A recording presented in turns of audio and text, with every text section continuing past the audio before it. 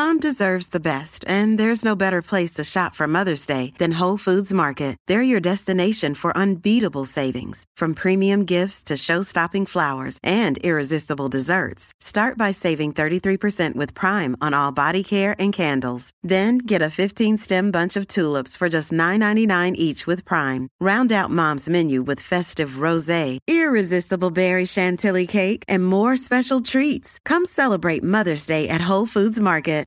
Hello and welcome to the Bobby Podcast. My name is Bobby Kazmaier, and for the past year and a half, I've been creating content on TikTok, Instagram, using this podcast to showcase my journey in eating disorder recovery after overcoming and dealing with several eating disorders over the past few years. I decided to launch this podcast in August of 2021 because I really wanted to find a longer form of content to talk about ED recovery and the ups and downs of it and how to navigate through recovery and just everything about it, because I love talking about this stuff after dealing with one for so long, dealing with an ED for so long. I love talking about this stuff and inspiring and helping people, because I feel like that's like it's been my true calling,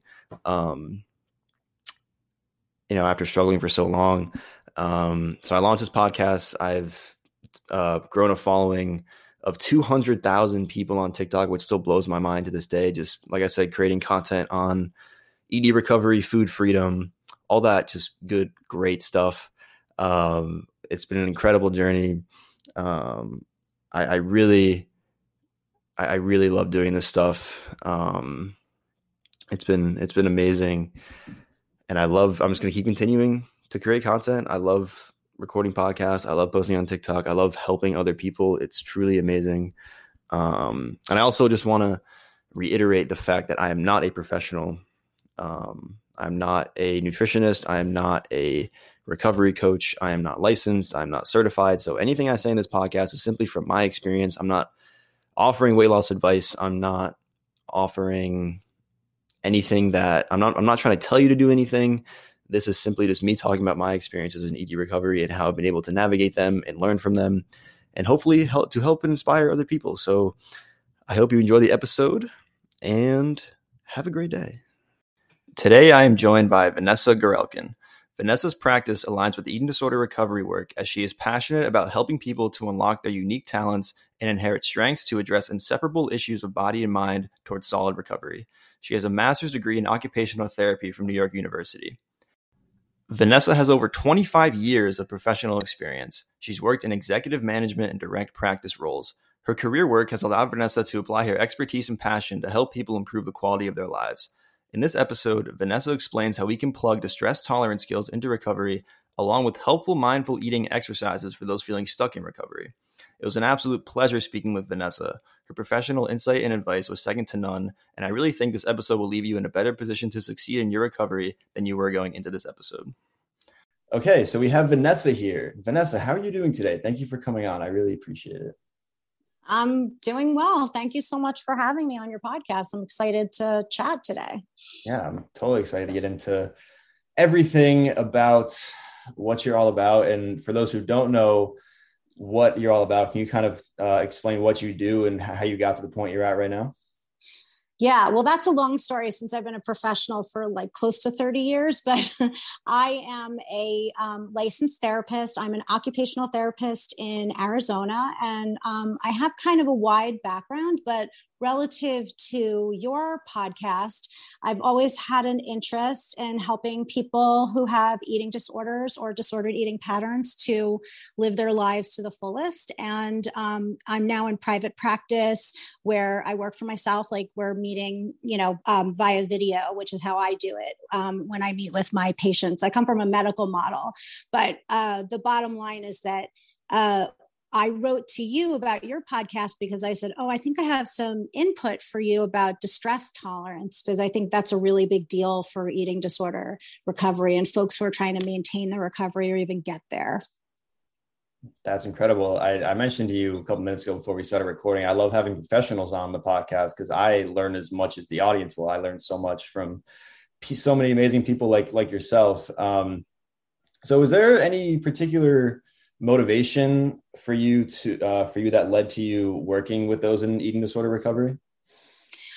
Well, I mean, I grew up in the 1980s and 90s, which had a really intense, I would say, focus on what might have been called back then waif culture. And, for my whole life, I would say that I personally had a lot of struggles with my weight and eating and disordered eating, which I can recognize now looking way back. Like I was never diagnosed as having an eating disorder. And I don't really think it was anything to that clinical level. However, it was always an interest of mine because frankly, I think it was something that was really rough for me to kind of cope with and learn about. And now as people are kind of coming together more with intuitive eating and eating disorders are being more widely diagnosed, it just seemed like a natural fit for me in terms of the work that I do with people, which is really about helping people to live their lives in a way that feels comfortable and peaceful and safe. I love that. That's awesome. And I think you bring up a good point, or like when you mentioned you grew up in the 80s and 90s, that I've seen a ton of just content and just I've done some research about that period of time and how that was big in like fad diets and like fat was really bad for you. And just, there's all these just, ridiculous fad diets that went around during that period of time. So I'm sure it must be tough at times to be growing up during that era. So for sure. Can I mention is it okay if I mention another podcast on your podcast? Of course. Yeah. So I have like a super favorite podcast called Maintenance Phase. I don't know if you've ever heard of it or if it's been recommended. Yeah. And I am telling you, I think I did every single diet that they have ever talked about, including we're recording this at the end of August, and they just did one on French women don't get fat. And that's a book that came out in the 90s or early 2000s. And I specifically remember reading that and being like, that's the answer. That's the way.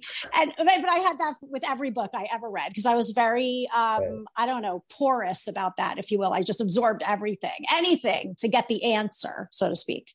But can you talk about some of the content that was in that book? I'm actually really curious. Okay. Well, trigger warning. Okay. Because there's really a lot about starving yourself in there. It's like you start out, during the first weekend and you make yourself, like basically a soup that's like a tea with leeks in it. And you just have that. And then you're just supposed to basically not eat very much. And that's how you're supposed to be some perfect magical weight and everything like that. And I think you and I could both agree that or I hope we would, that there really isn't a perfect magical weight. I have been all weights myself personally. And until I decided to stop criticizing myself, I never really was happy with myself. Ultimately, there was always some, lump or bump or thing that I didn't like, or, shaping that I didn't care for. Right. Because when you become addicted to the number on the scale, you never end up feeling satisfied. You feel like you can always get lower, always go lower, which is, that's so true. Right. And that scale is such a trap because I can tell you for years and years, and I listened to one, I think it was your podcast was entitled like how I gave up the scale or whatever. I definitely gave up the scale. I even saw a doctor yesterday for my regular checkup, got on the scale backwards. I just said, I don't want to hear it. I'm not interested in that number. That's your business, not mine. And, it was all good. And thankfully, doctors' offices now are okay with that. But I think if I had pulled that 10 years ago, they would have been like, what are you talking about? So, yeah. Yeah, it's funny you mentioned that because I actually went to the doctor's a couple of days ago and I knew that was going to come. And I mean, I let it happen. Cause I'm at a point where I can like, even if I see the number, I know it doesn't mean shit. Like I know that there's so many factors that go into the number, like what the number on the scale reads, and you're not defined by that number. That doesn't define your worth. That doesn't, and I think that's great that you can now like you did, turn around, just ask them not to say the number, because I've heard so many people do that, and that makes a huge difference because so many individuals, like when they're at the doctor's office, they can feel like the stigma around them, like they can feel themselves being judged, unfortunately by the doctors themselves based on what the numbers said, and like so I totally, that's awesome that you can do that now, and that doctors are more accepting of that. I've had it both ways too, because, I don't try to make a secret of this. When I was in my 20s, the big mental health issue for me, and that has continued in my life, was major depressive disorder, which, for me, and now it's well managed. I take medication, I take care of myself, I do a whole bunch of stuff. And that's actually something that's, I'll say in a professional terms, like comorbid with eating disorders sometimes, or anxiety disorder, or OCD. So some of the people listening to your podcast might relate to major depressive disorder. But the first time I had an episode, I had no appetite, and it was not fun, actually. And I just dropped a whole bunch of weight very quickly. And when I went to go for my annual checkup that year, the aide or whatever they're called, the medical assistant in the office was like, "Oh my God, you lost 20 pounds or something." And she said, "That's amazing. Like, how did you do it?" And I was like, well, I kind of like almost died. So it wasn't really a good way. It wasn't really fun, but they congratulate you a lot of the times. I mean, how would she know why I had like lost a whole bunch of weight, so to speak? It was a bad moment, but it was like a kind of a teaching moment, even when I was much younger.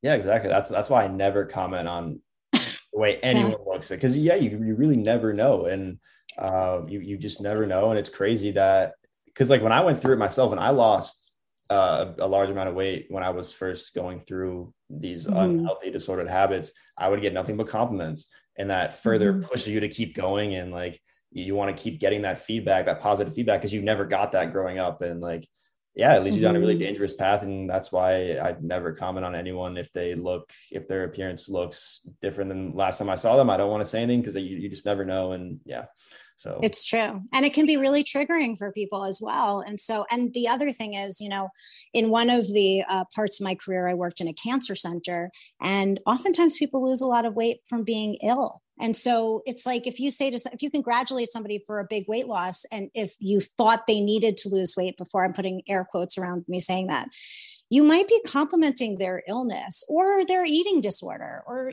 so I agree with you. I think it's much better when you see a friend you haven't seen in a while, or somebody or family member, and you think they look great.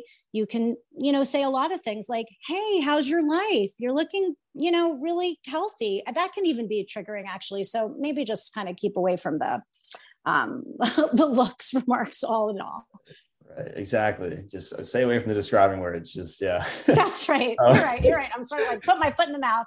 But yeah, I usually try very hard not to comment on what people look like. And I even set limits with my family now, because, I grew up in a family where dieting, weight loss, calories were constantly discussed. So I've set that limit with my closest family members. Like, this is not on the table for discussion when we get together. We're not talking about weight, calories, how fattening something is, or whatever. And that's made things better too. It's actually how I do distress tolerance, which is like, I try to structure the environment a little bit.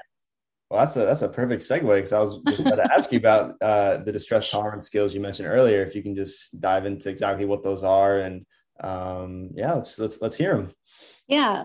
Well, I mean, let's start by saying, as an occupational therapists are really broadly based. And so some of your listeners may think of occupational therapists and either not know what we are, or think, "Oh, I had OT when I was like 5 years old in school," or, I saw an OT working in a nursing home. Well, but the basic idea of occupational therapy is one of the taglines of the American Occupational Therapy Association a few years ago. I still keep it, is living your life to the fullest. Like, we help people live their lives to the fullest. And what goes really nicely with that are a couple of techniques. One of them is dialectical behavioral therapy. And so I have training in that, and speaking in the framework of DBT, talking about distress tolerance is a really big thing, right? So with folks who have eating disorders, a lot of the times distress comes up. And if the eating disorder is very active, what do? You go into the behavior, right? So it might be starving, it might be purging, it might be overexercising, and what have you. So coming up with a plan as to what to do when things are getting stressful is a very good distress management technique. And trying to structure your environment so stress can be limited is also a great distress management tool. And finally, last one is doing some work ahead of time, mainly through mindfulness or meditation or relaxation, to try to kind of build your ability to just naturally go right into a relaxing mode if you are upset or distressed. Those are all tools. All right, those all are very helpful tools. How long typically does it take for the clients that you work with to develop and not necessarily master these skills, but make them a habit? How long does it take typically? Well, it depends on the depth of the disorder, the length of time it's been going on, and especially on the insight. So oftentimes when people have disordered eating patterns, they're not really clear that it is a disorder, because society really kind of reinforces behavior that is eating disordered and exercise behavior that's disordered and so on. And so if the insight level is high, the motivation is high, and the participation is high as well, people can see results, like, I would say, fairly instantly. Do we cure their eating disorder? No. But, I'm thinking back to somebody that I worked with who was working on her eating. She had come out of the hospital. I started working with her when she came out of the hospital to continue her outpatient care. And she still was having a lot of panic attacks. And I gave her my best tool for panic attacks, which for some reason she hadn't absorbed, or they hadn't really gone through it in her treatment. And she was, like, from 1 week to the next, much better. She had kind of applied this technique, and I'll tell you, it's not a secret. So for panic attack. So, and let's just say, sometimes people call anxiety attacks panic attacks, but a panic attack is something where no matter what you do, if you try to think your way through it, it's not going to work. Like your heart is pounding, you're sweating, your palms are sweating, maybe you feel nauseous. That's a panic attack. Like, no one could say calm down to you and even have any impact whatsoever. You following me? Mm-hmm. Yeah. And so it's like a terrible tidal wave that comes over you. And what do we usually do when, I think most people can imagine this experience? What do we want to do? We want to make it stop. We want to clamp down and be like, I'm not going to be upset, and try to calm ourselves down. Well, that's the worst thing that we could do. So if you start having a panic attack, let's say that you are in a situation where, I'll give an example that might be one that could upset people. Like, you feel like you ate too much. You ate beyond what you were supposed to eat, what your restrictive level of eating is. And then you start to panic and you start to think, like, I have to go do something about this. I have to get rid of this and whatever. Telling yourself to calm down in that moment would never work. A much better choice would be to get up on your feet. If you can walk or run, but not like for exercise, but to literally give your body the notion that you're running, that you are actually fighting back, because it's a fight or flight reaction. And most of all, do not try to tamp down that response. Just allow it to happen. If you have to cry, you have to scream, do whatever you have to do to have the reaction and let it wash over you. And when you don't resist, it actually gets better faster. So in a sense, you just kind of have to let it happen, and that you do have to let it happen, because it's a physiological reaction. I mean, with eating disorders, in a lot of cases, people learn to ignore their physiology. They learn to ignore hunger signals or begin to misinterpret those as danger signals. And so reprogramming that sort of neurophysiological response takes time, and it takes like a conscious effort to let unpleasantness wash over you.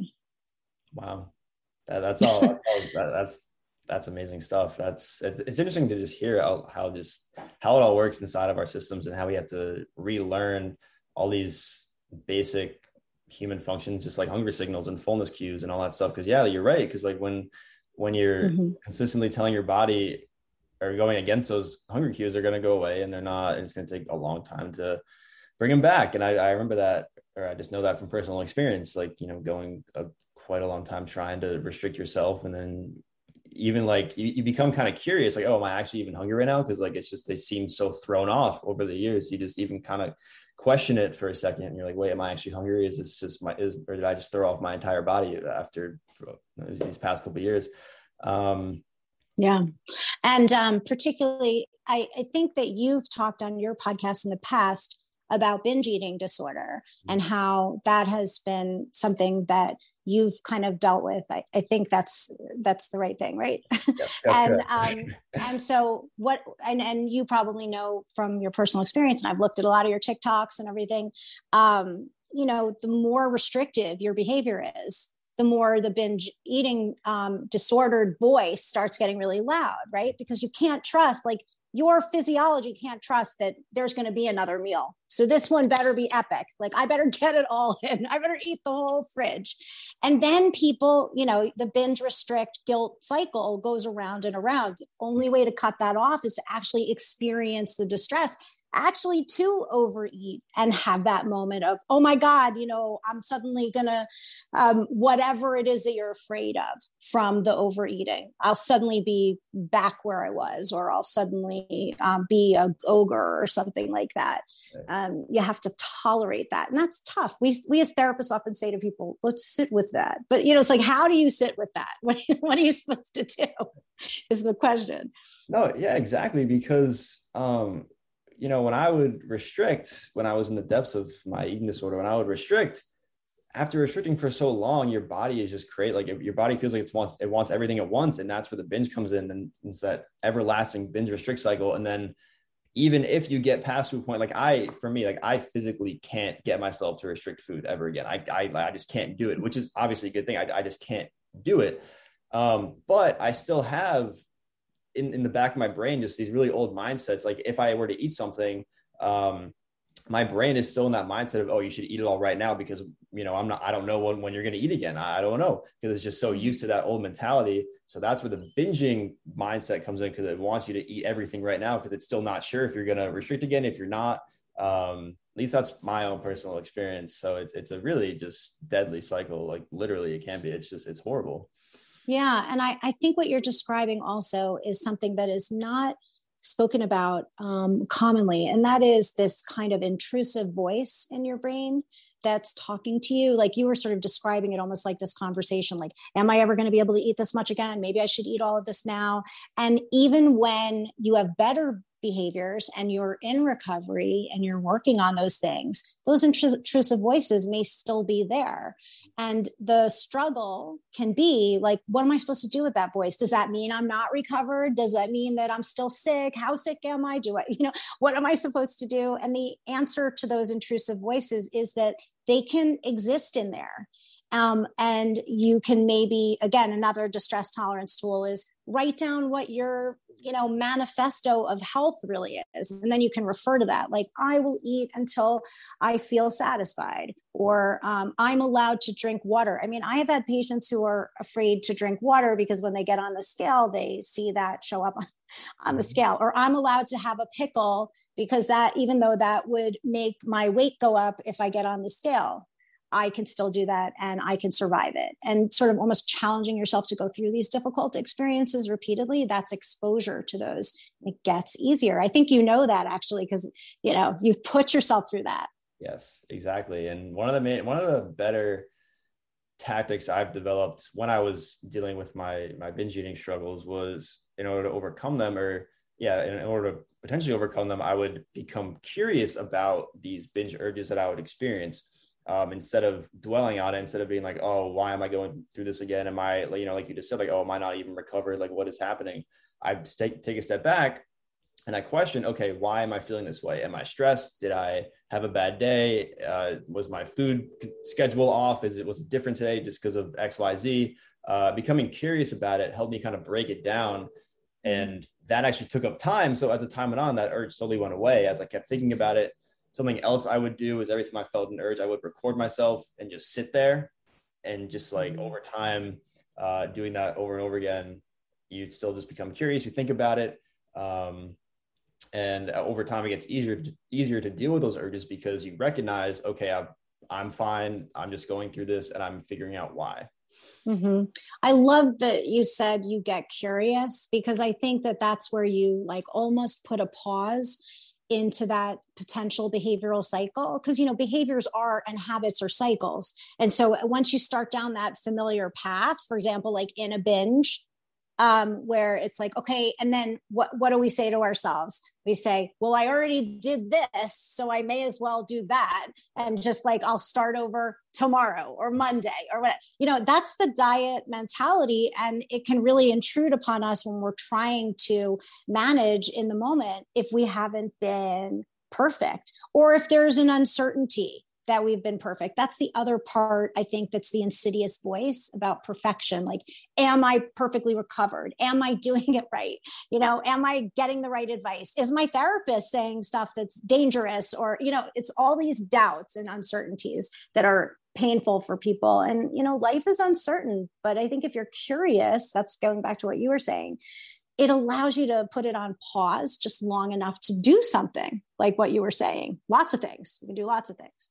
Right. Because I love the quote. Again, I always forget where I see it, but I've seen it multiple times. It's like, in terms of binge eating, you can either sit with the urge to binge or the guilt of binge eating.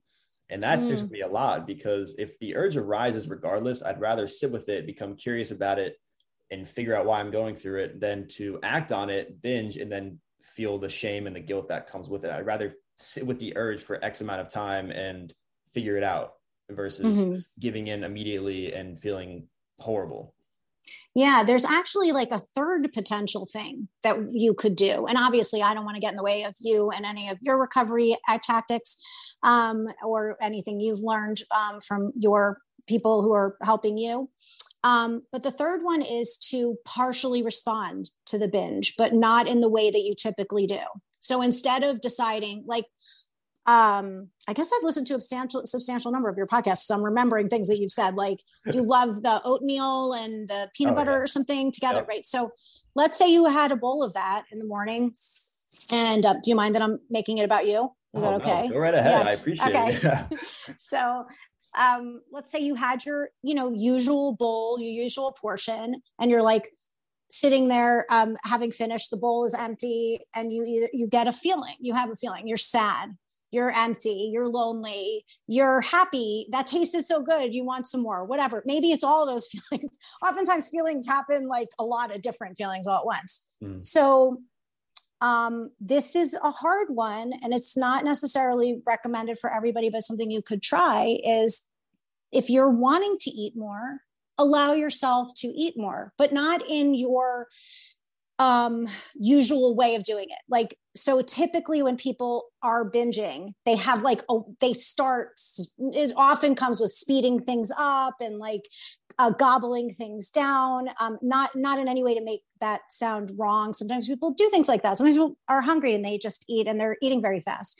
But to try to avoid the typical behavior, but respond to the need to eat a little more and be okay with that, and then sit with that discomfort. And I'm not recommending that you go back to old potential behaviors that might be like, really dangerously like consuming too much for yourself, where you're really going to be sick, but maybe allowing yourself to go into feeling discomfort about having a little more, even if you're not hungry. What if you just feel like eating a little more? That's okay. You're allowed to do that. Exactly. 100% okay. Yeah. You have to have some compassion for yourself. And I think that's a huge difference than a binge, because a binge, like you said, like, you feel like you're out of control. You just throw like the most random food combinations together. You don't even care. You're eating really fast. Whereas if you're to do that, sit with it for a second and then allow yourself to overeat if you really want more.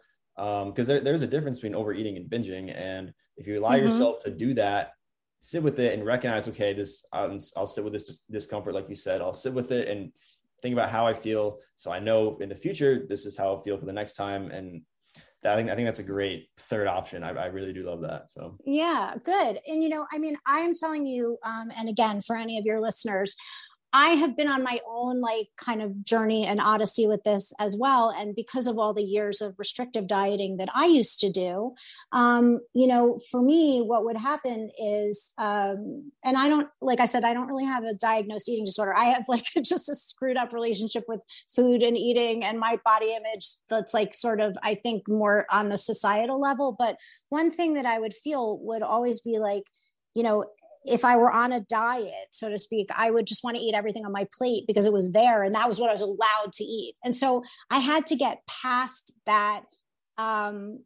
restriction level of things And at this point in time now, even with things that I absolutely might have really overeaten just because they felt like things I could not have unless I was like off the diet.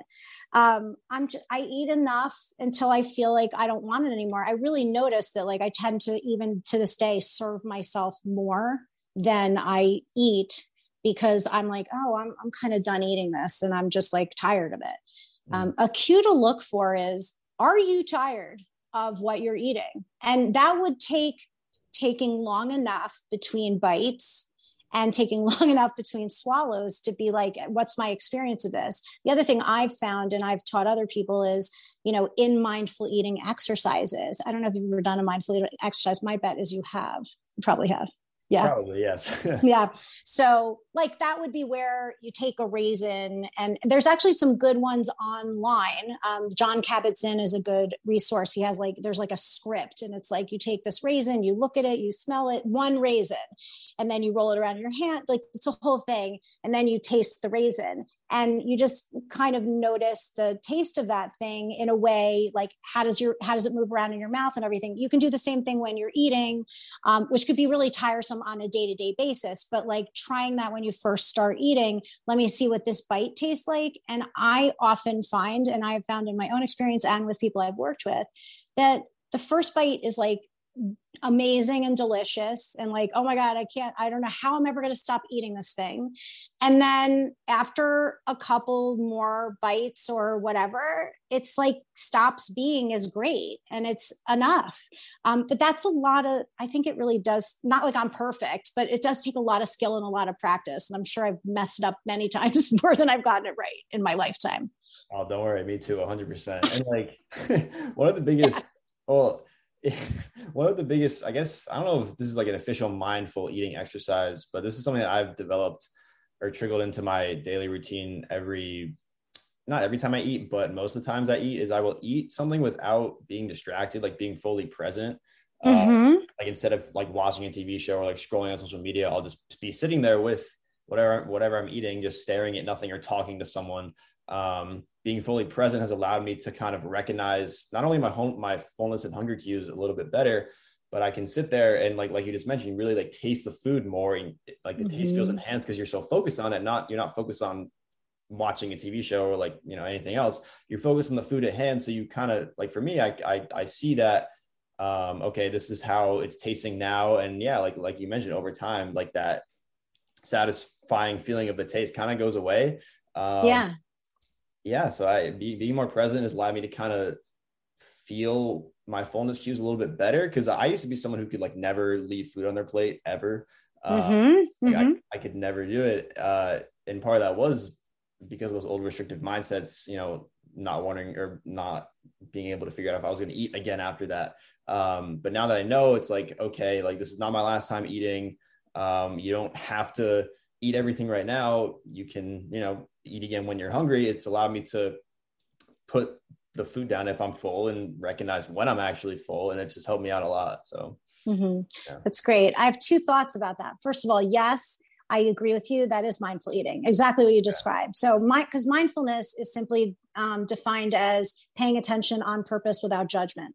So that's all mindfulness is. So if you are, instead of scrolling your phone, which a lot of us do, or even not like, if you're sitting alone, it's an ideal moment to just take a few mindful bites. And it's just, you're just eating the food and tasting it, and there's nothing else kind of interfering or distracting you.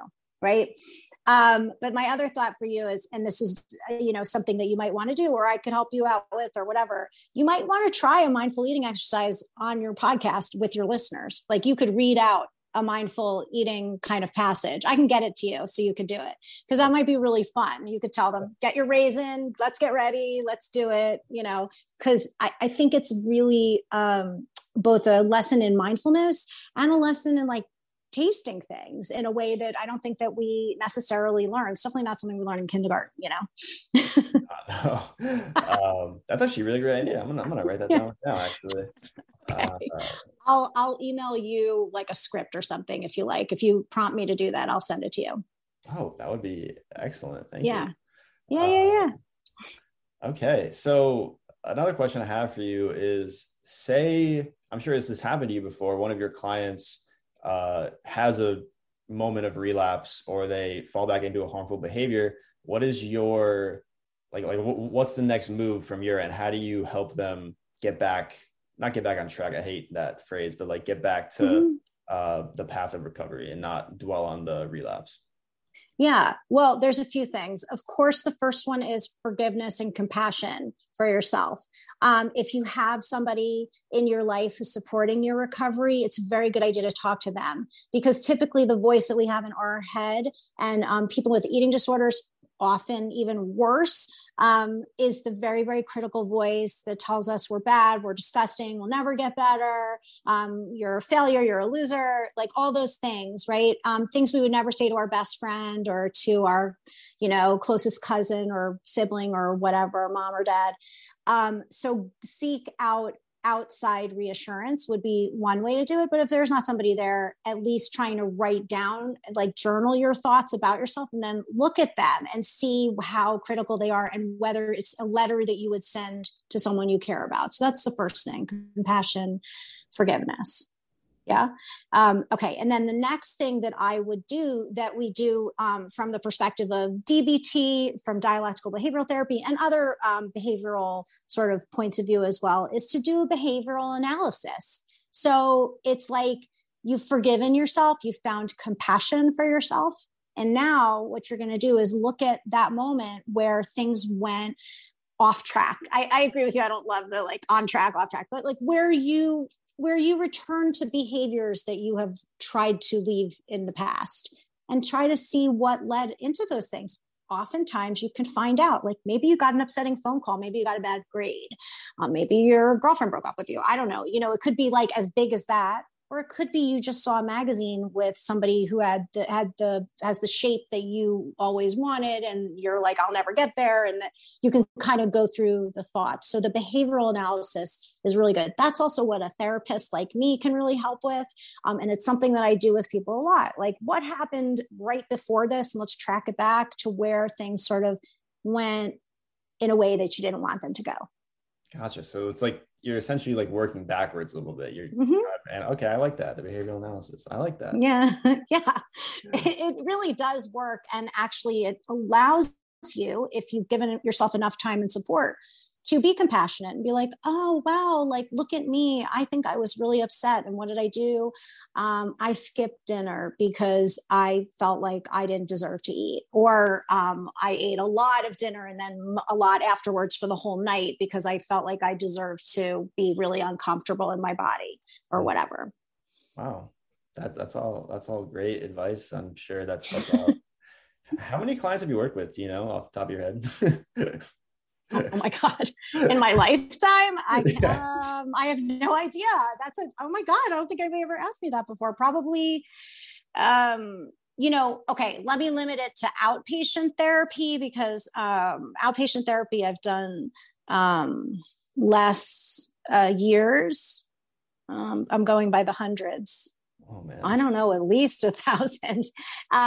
Yeah. And people are really much more the same than they are unique. And I don't mean that in a negative way. I mean that the things that I say to most people seem to work for most people, because it's like, we're all just people. We're all people facing uncertainty and difficulties and self-criticism. One thing I'm very fond of saying, and I saw it in one of your videos. I mean, you didn't say it exactly like this. This is on TikTok. You guys got to go look and see his TikTok and look for this video.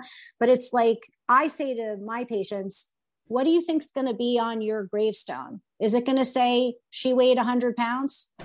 She was really skinny. He was really buff. He was super cut. He went to the gym for 3 hours a day. No, those things are not going to be there, right? What's going to be on there? And then we talk about that, not to try to bring up thoughts of death, but like, what do you want to be remembered for? Do you want to be remembered for having a six pack? Is that what is the thing that's most important, Bobby? That's my question. I know, like that. Exactly. I know exactly what video you're talking about too. It's a good one. You should repost it when you put this podcast up. This is the video Vanessa meant. What I do sometimes when I think about that kind of stuff, I think about that stuff all the time because it's so true. It's like, I just picture myself or like ways, like if I'm ever having like a bad day with food or anything like that, I just picture myself counting calories in a retirement home, and I'm immediately just like back to like, I'm just like, this is ridiculous. Like in the long term, does it really matter? And it doesn't, because I'm not going to be in a retirement home 60 plus years old counting the calories of the meals that the nurses bring me. That's just not going to happen. So like, what's the point? Yeah, I mean, it's true. And I also want to point out to you that people suffer with eating disorders throughout their lifetime. And when, like I said, I used to work at in a cancer center, and I worked a lot with people who had breast cancer. And I would have people come into my office, and I would say, what are you wanting to accomplish? What do you want to do while you're, dealing with your cancer issues? And more times than not, people would say, I want to lose weight. And I would be like, no, that is not what you want. Like, that is astonishing, but it would happen all the time. Let's talk about priorities, right? We're looking at people who are in a life-threatening situation and they're concerned with their weight. That's scary and sad. Scary. I would say it's unbelievable, but honestly, I believe that that's just how we're just conditioned to. Wow. Yeah. So you will be one of the lucky ones, I hope, if you wind up, in a retirement community or whatever, who will be like out there being like, hey, everybody, like, let's have the pizza party. You only live once. Let's do it. Exactly. Extra oatmeal on the plates. Yeah, I will be that guy. I'll be that person. That's good. And obviously it's clear, you're pretty young. Like I could be your mom. I'm like 52 years old practically. And, but in the short time that you've worked on all of this, you've gathered so much information and you've reinforced so much of that information by teaching it to others. In medical parlance, we say, learn it, do it, teach it. Mm-hmm. So you learned about it, you did it, like your recovery, right? And recovery is an ongoing kind of process. It can come up and come down. And so even as you're doing your podcast and your work on TikTok and wherever you go in the future as a nutritionist or whatever it is that you're going to do, things may be up and down for you, but that doesn't make you a fake. It just makes you human. That's the way it is. I've had to learn that myself over the years, because there's a lot of imposter syndrome when you become a professional. Like, why is anybody going to listen to me kind of stuff? Because because you've learned and you've grown and you're trying to share it. And it's one of the best things you can do. It's also really reinforcing your recovery as well, which is great. Right. Yeah. I say all the time, it's not linear. It's not linear. We're human. Right. I guess the word recovery is not really even the best kind of language we could use. Like, I don't know I've never really kind of thought of what better word, but recovery is sort of, to me, like for mental health issues or and eating disorders and so on, like anything where people are like struggling in a behavioral health kind of manner, saying recovery is sort of like an endpoint. It says like, oh, you're done. But like, we both know, right, that you're not done. Like every day you have to face that refrigerator, right? And you got to decide what you're going to do. And every day you have to face the inside of yourself. You have to decide how long you're going to spend at the gym. Is gym going to be the punishment, or are you going to be like making your body feel good?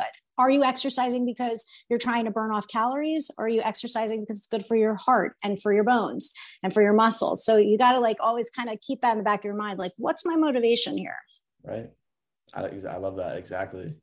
It's not, because I used to say, like, there are times where I'd say, oh yeah, I'm fully recovered, but now I'm not even, like, I don't say that anymore, because you're right. Like it's always going to be there in some way, shape or form. It's just how you act on it and how, and how the choices you make become different than what they were whenever you're at your worst, I feel like. Yeah.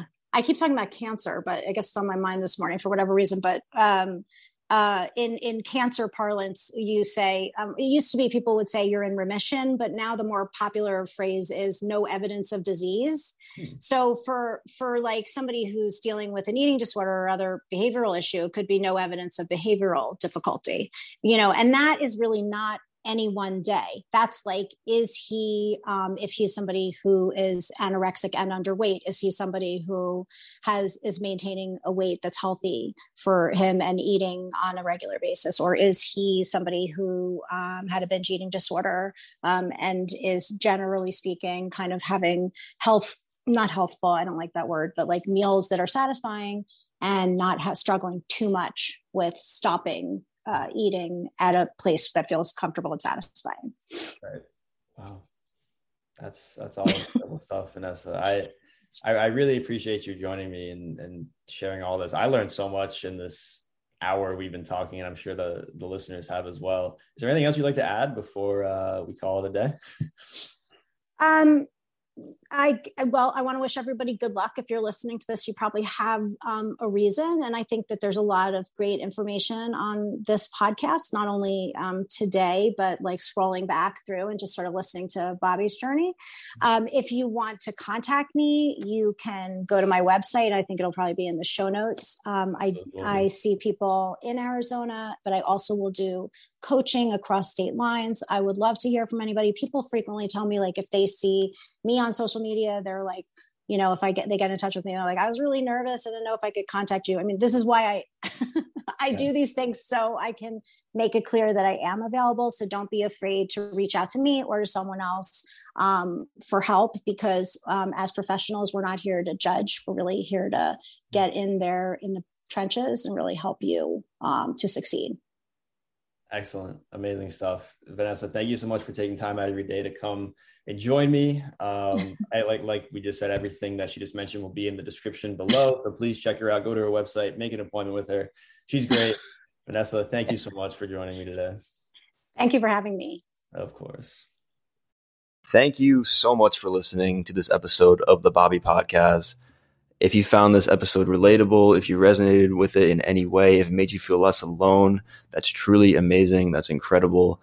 Because that's the goal of this podcast. I really want to make and help others feel less alone in whatever they're going through, because this stuff is tough. You know, like ED recovery is tough, and I never want anyone to feel alone in this, because I know there were times I felt alone. So I never want anyone to feel alone. So if you found this episode enjoyable, make sure to subscribe to this podcast. Check out my TikToks. I will leave all those links in the description. I really appreciate you listening. You're all the best. Have a great rest of your day.